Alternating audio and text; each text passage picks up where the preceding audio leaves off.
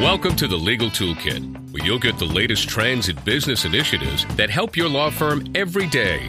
Hear from the experts setting the standards for the legal, insurance, and law enforcement industries. The Legal Toolkit is brought to you by Catuno Court Reporting and Stantel Transcription, a New England-based business serving the legal community nationwide since 1966. You're listening to the Legal Talk Network. Welcome to the Legal Toolkit on the Legal Talk Network. We're glad you could listen today. I'm Dean Whalen, General Counsel for Catuno Court Reporting and Stentel Transcription Services.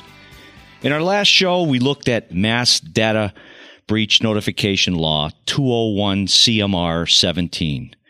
We discussed a new regulation and that it affects just about every business, including attorneys, regarding secure customer-client information. Now, compliance is due by March 1st, 2010. First thing we want to say to all you attorneys out there, especially for the ones who are just learning about this law now, is don't panic. Today, we're going to have the best information available today that you'll need in this podcast. Joining me today is Charlie Christensen, President of Paratus Security Partners, LLC, a company that specializes in information security compliance, and most recently has established itself as a frontrunner in compliance solutions for the Mass Data Breach Notification Law. Now, Paratus uses what he likes to call a holistic approach to information security. Not only helps in the compliance process, but is focused on improving the overall security of the business. With his understanding of technology, Charlie has become a trusted partner in building compliance solutions. Welcome to the Legal Toolkit, Charlie Christensen. Thanks for that kind introduction, Dean. I look forward to our discussion today. Now, to recap, I think it's important to identify that the mass resident's, personal information is defined as a first initial or a first name with a last name in conjunction with any of the following information: a social security number, any financial account number, and any state-issued ID. Now, it's important that you keep this in mind, I think, during the discussion, because we're going to be discussing the risk, the process you need to minimize that risk, and the remediation needs. Now, one of the most common comments we hear from those looking to comply with this new regulation, Charlie, is, where do I begin? So where does the process begin, and what are the key elements of compliance in this process? Well, Dean, again, we get the same kind of questions when we're doing seminars, and what we find is that our solution begins with a risk assessment. You can't really mitigate a risk if you don't first know that it's there. A sound compliance strategy begins with identifying where the risks and vulnerabilities are. We suggest that this be done through an objective third-party assessment. Why does it need to be a third party, in our opinion? Primarily because it's like proofreading your own documentation. If you read that letter over and over and over again, you may not see the mistake that you made because you wrote it. You just read right over it. Same kind of thing can happen with information security. You live it every day. You see your office every day. Things that we would see as a vulnerability are just part of the everyday operation. You may not see that. And to miss something like that could be a big problem down the road because that miss becomes the potential for a costly fine.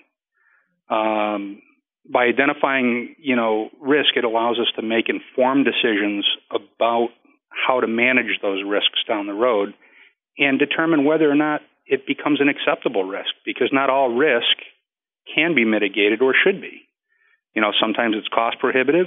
Sometimes it's not enough of a risk to warrant spending money on. So that allows us to use a very even-handed approach as we develop your WISP and remediation. Paratus has developed its risk assessment based on ISO 27001. For the folks out there that may not understand ISOs, it's an international standard. It's a set of standards for really anything you can think of. 27001 happens to be an internationally recognized framework for the creation and management of information security programs. The new Massachusetts law, the cornerstone of that law, is the information security program. They want us to have those policies, procedures, and controls that protect this information written down and enforced within the business environment. Upon completion of the risk assessment, we use that as your compliance roadmap because of the the recommendations, the comments, the findings that we have in there will guide us in the controls that need to be put in place to protect that data. So once that assessment's done, it must be critical for the business in practical terms to identify where the regulated data exists. That information that you have to protect, where is it? Who touches it? How do I protect it? Is that correct, Charlie? Yeah, that's a very important piece. I think that brings us to the discussion about what the state refers to as a WISP, a Written Information Security Program. Do all businesses need this? Yeah, anybody attempting to comply with the regulation is going to have their policies, procedures, controls, objectives formalized in a written format. To simplify, what the WISP is, think of it like an employee handbook as it's used in HR. The WISP is going to be used in a similar manner to control your information security within your enterprise. I understand. So, Charlie, it looks like there's many different disciplines that need to be represented during the compliance process. And could you touch on that? Sure. Again, in our opinion, what we've identified is three key perspectives to developing a well-rounded strategy for compliance. The first is the information security perspective, where we're focused on applying a standard to the policies, procedures, and controls that need to be put into the written information security program, and also using those same standards to determine through the risk assessment where these risks and vulnerabilities are. By using and understanding how these standards relate to the regulation, it allows us the ability to not only identify the risk, but also very predictably come up with some remediation methods for you. The second perspective would be that of the information technology remediation that, is commonly referred to the computer guy.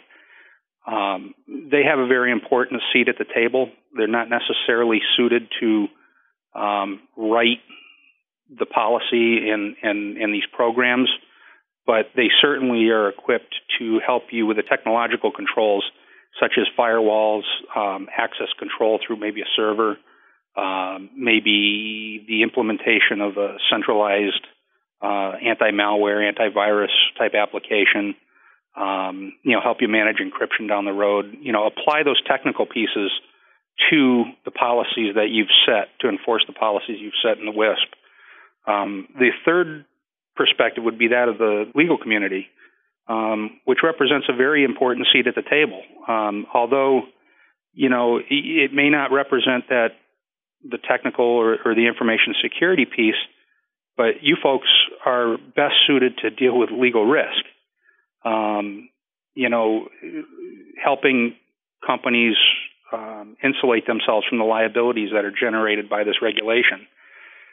In the information security realm, we make no attempt to pass legal judgment on anything. It's left to the attorneys to deal with, and we routinely work with the triad to come out with the best result for the client.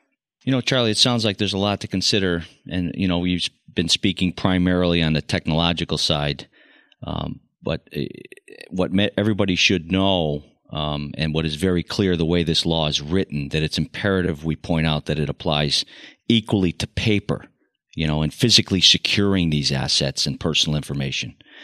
Could you touch on those key components of the law? Sure. Paper's a big thing. It can be one of the harder things to mitigate away because it's frequently deals with a lot of volume. First thing we tell people is if you don't need it, don't keep it. And if you do keep it and you can sanitize it in the file itself, you're better off because paper does represent a significant risk. First thing you need to do is identify where is the paper. Where do you have it? Who touches it? You need to control access to the regulated information and ensure that those that do touch it need to. If they don't need to see it, then they shouldn't have access to it. Think about where it is in transit. Is it sitting on someone's desk out at the reception area where just anybody walking by can see it? People in the medical industry have had to deal with this for years with HIPAA. You need to keep that information out of the public's eye and away from environments where it can just be picked up and walked off with. Right. So there's paper, and then there's also the electronic piece too. We electronically store paper, et cetera. Absolutely. Is that an important piece? Certainly. Electronically, there's a lot to consider. One of the things that happens most frequently is we deal so much with email today. How do we protect these documents that are usually an attachment is just a regular Word file that could certainly have this information in them? There's a really easy way to control that. Implement some encryption. For those people out there that don't understand encryption, it's real simple. Take a file as we're used to seeing it in, say, Microsoft Word, run it through an encryption algorithm, which turns it into gobbledygook so that as it's transmitted, anybody who intercepts it can't read it. And then on the other end, through various means, usually some kind of a key, you unlock that file and it puts it back into its original form, which can only be read by the recipient. It's a very important piece of the regulation. It is a piece of the regulation that people frequently get caught on, especially in the seminars. They like to talk about it as the encryption law. As you see here, it's far more than that. But the encryption piece is something that's important. It ranges from, free tools that are okay, but you get what you pay for. And it ranges up to, enterprise-wide centralized managed systems that, can do a lot of things automatically. And depending on the size and scope of your enterprise, there's certainly something there for you. Now, when you say can do it automatically, I see Zix Corp. I'm somewhat familiar with that.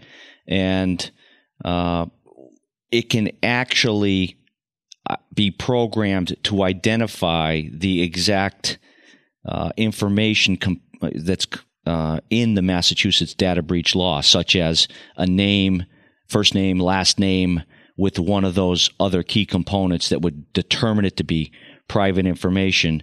And then when you go to send that email, that particular email would become encrypted because of the information in it. It wouldn't encrypt every email. Is that your understanding of how it works? Yeah, there's a variety of solutions, and I know Zix has the whole spectrum covered.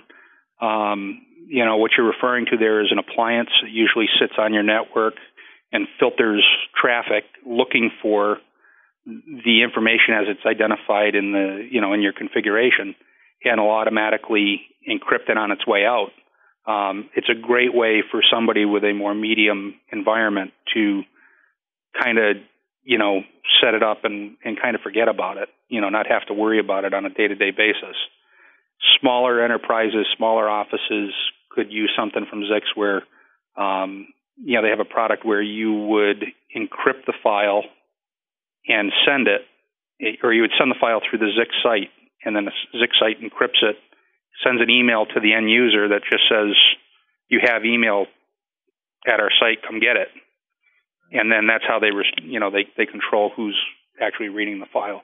But they have that whole spectrum covered quite nicely. They have some good products. Okay, so I'm an attorney sitting in my office. In practical terms, summarize what I need to do, Charlie. Well, first thing is don't panic.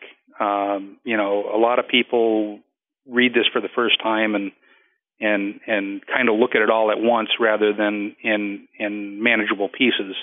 But the first thing you need to do is identify your risk. We suggest having an objective, qualified third party look at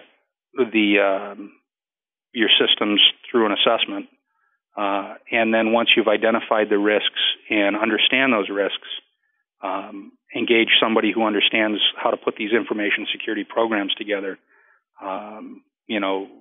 The kind of things you should look for in that area would be somebody who's got designation as a CISA, Certified Information Systems Auditor, or perhaps a CISSP, which I believe is a Certified Information Security Systems Specialist or Professional. These guys are essentially like a CPA doing your tax return. Looks a whole lot better if you ever get challenged on it. But once you get the WISP done, then you bring in the necessary remediation pieces to support the policies and procedures that you put in place. And then once the remediation's underway, you certainly should engage an attorney to look at what you have developed as a program to make sure that you haven't left yourself vulnerable anywhere. So with a March 1st deadline, still what may appear to be plenty of time, but it really isn't, Dean. If people are going to get going on this, they need to get going soon because there's only so many people who are really qualified to help them in the process. And when virtually every business in the state has to comply and only a small percentage have already done it, we need to get people. The phones will be ringing February 28th. Yeah. Well, then they may see their compliance package by May. Right. But, starting in December is a very prudent thing to do. It's better to do this without having to rush through it. It's much easier on you. Okay, Charlie, certainly a lot to consider, a lot of ground to cover for our listeners. At this time, I'd like to thank you for taking the time out of your day and joining us. Maybe you can tell us where our listeners can go online to get more information. Well, we'd be happy to entertain you at our website. It's www.peritussecurity.com. That's www.peritussecurity.com. Or you can always give our offices a call at 413-224-1237. Once again, that's 413-224-1237. Thanks for having us, Dean. Thank you, Charlie. And as you heard from Charlie, don't panic, but it's about time to start looking into this law and get what you need to get done. We need to take a short break. When we return, Jared Correa of the Law Office Management Assistant Program will join us. Thank you very much, Charlie. You're welcome.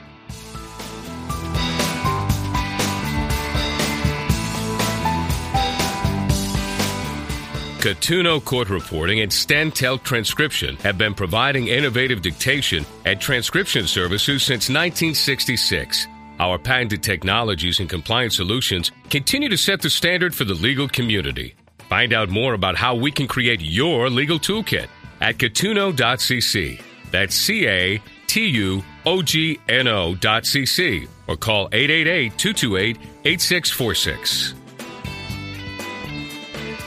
Legal Talk Network has been producing award-winning legal podcasts since 2005. Subscribe to our RSS feed and start downloading today. It's free.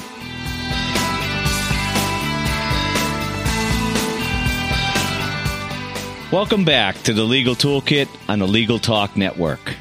Now joining me is attorney Jared Correa, advisor at the Law Office Management Assistant Program, which provides free and confidential consulting services to Massachusetts attorneys.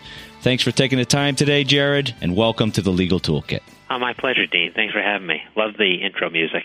Jared, when some attorneys hear about what's involved for compliance, they may get nervous. What would you say to them? Well, for attorneys who get nervous, I think the main thing I would say, and I think you're right on in your introduction, is this: don't panic. Everyone just remain calm. Very simply, I think you need to step back.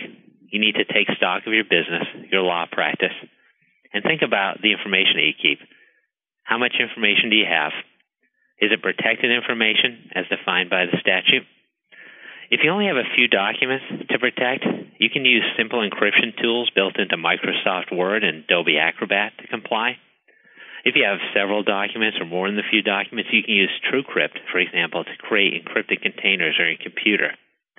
Another question you can ask yourself is, how do you protect your systems? If you have a firewall, and if you apply some sort of malware protection on your computers already, well, in that case, you're already complying with the regulations, at least in part.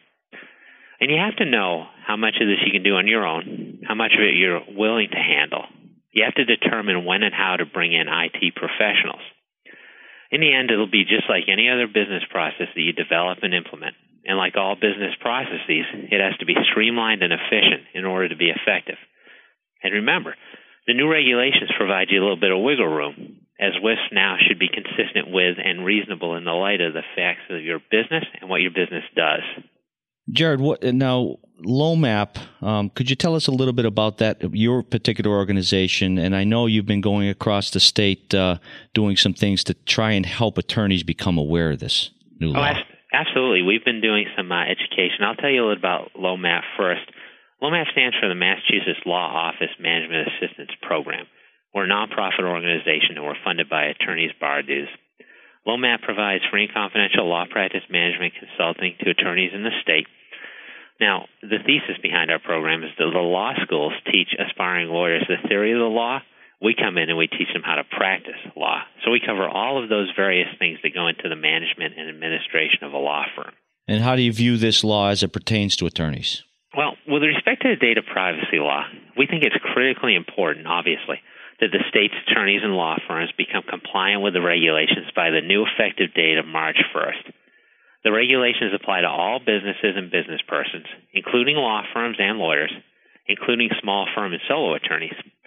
Now, penalties for noncompliance can be significant as well, both with respect to data privacy and appropriate data destruction. And I wanted to take a moment here as well to clear up a misconception. I've heard that some folks in Massachusetts are under the impression that the state's attorneys are exempt from the data privacy laws. That's just not the case. The confusion arises, I believe, from an October 29, 2009 ruling by the United States District Court for the District of Columbia, which held that the FTC's red flag rules did not apply to attorneys. Now, a May 1 amendment to the FTC's red flag rules required creditors to produce a document much like the Massachusetts WISP and to monitor their compliance thereby. The ABA and the AMA, so lawyers and doctors, essentially, have disagreed and argued that they should not be defined as creditors, and so they should not be required to produce a WISP for compliance. The D.C. Circuit Judge agreed. The FTC, though, plans to appeal that decision, and since that decision was made, the applications of the red flag rules have been pushed back to June 1. However, for Massachusetts attorneys, this is immaterial. Now, while it's true that portions of the Mass regulations are based on parts of the FTC's red flag rules, Massachusetts doesn't seek the compliance of creditors as attorneys, which was the issue in the federal courts, and the Massachusetts laws remain scheduled to become effective for March 1. Now, attorneys in Massachusetts had attempted previously to argue that the state's regulations should not apply to them because the attorney-client privilege protects their client communications, but the new FAQs put out by the Office of Consumer Affairs and Business Regulation flatly reject this as an exception to compliance. Interesting. So the bottom line is March 1st, all businesses, including attorneys, need to protect this information. Absolutely and unequivocally, yep. So between now and then, are there any events, any type of educational seminars, et cetera, that people can get to understand this better? Oh, yeah, absolutely. As I said, we've been attempting to educate attorneys throughout the state. There's a number of resources available, and particularly one event I want to highlight is Wednesday, January 27th, 2010. The Massachusetts Information Security Summit is going to be held in Springfield. Now, this is your best bet to get the most information at one time, which is ultimately going to be the best use of your time. We're going to have legal, government, and IT compliance specialists there like Charlie and myself. We'll talk all aspects of Massachusetts data privacy compliance. And the best part is that the program is free for all the participants, for all the day-long program sessions. Now, even if your business isn't located in Massachusetts, this is still valuable information. Remember that this is a long-arm statute. Out-of-state companies who do not protect Massachusetts residents' client information and experience breach can be prosecuted under the law. Now, there's two ways to register for this conference. You can go to the official conference site, which is www.massiss.org. That's MASSISS.org. Or you can go to the Massachusetts Bar Association's website at www.massbar.org. Find the program on their CLE calendar and register from the link there. The program is, again, entirely free, and it's an excellent value if you can get out there. Sounds like a plan. Anything else, Jared, from an attorney's perspective that we should cover on this law? I'll tell you that I think in the time allotted we have here, we've done a pretty serviceable job covering some of the important issues. There's one thing I would add, though. I think for attorneys and businesses in general, there's 6 questions that they have to analyze that the law is asking them to look at. Number 1 is, what information do you keep? Number 2 is, are you careful about how you keep, send, and transport data? Number 3 is, have you created a WISP? Number 4 is, do you limit access to your data? Number 5 is, do you oversee your employees and third-party providers? And number 6 is, when you're done with your data, how do you dispose of it? Now, listeners with more questions should attend the Information Security Summit and or contact us here at LOMAP, and we can help them out. How do they contact you, Jared? Well, they can find our contact information, which is available at our website, which is masslomap.org. They can also check out our blog specifically, which is at masslomap.blogspot.com. Or if you punch LOMAP blog into Google, we're the top entry. You can also follow us on Twitter.com, both Rodney Dowell, the LOMAP director, and myself. I'm at Twitter at twitter.com/Jared Correia, and that's JaredCorreia.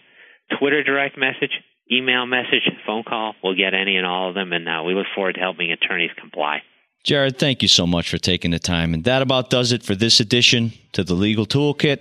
Remember, you can check out all of our shows at www.legaltalknetwork.com.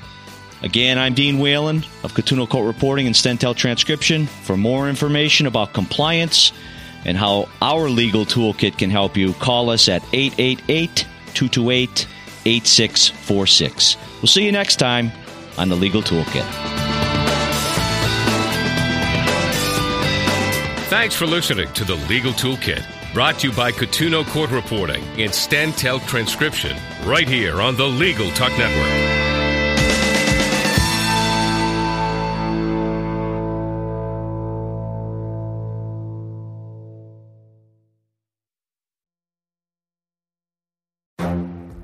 The Lunch Hour Legal Marketing Podcast, your resource for the tips and tactical advice you need to grow your business. Plus, keep up with the news and commentary you crave to stay one step ahead. It's hosted by me, Guy Sakalakis. And me, Conrad Som. Every other week, we break down the issues holding back your marketing strategy and talk about the changes you need to be prepared for. Check out the Lunch Hour Legal Marketing Podcast wherever you get your podcasts or on YouTube.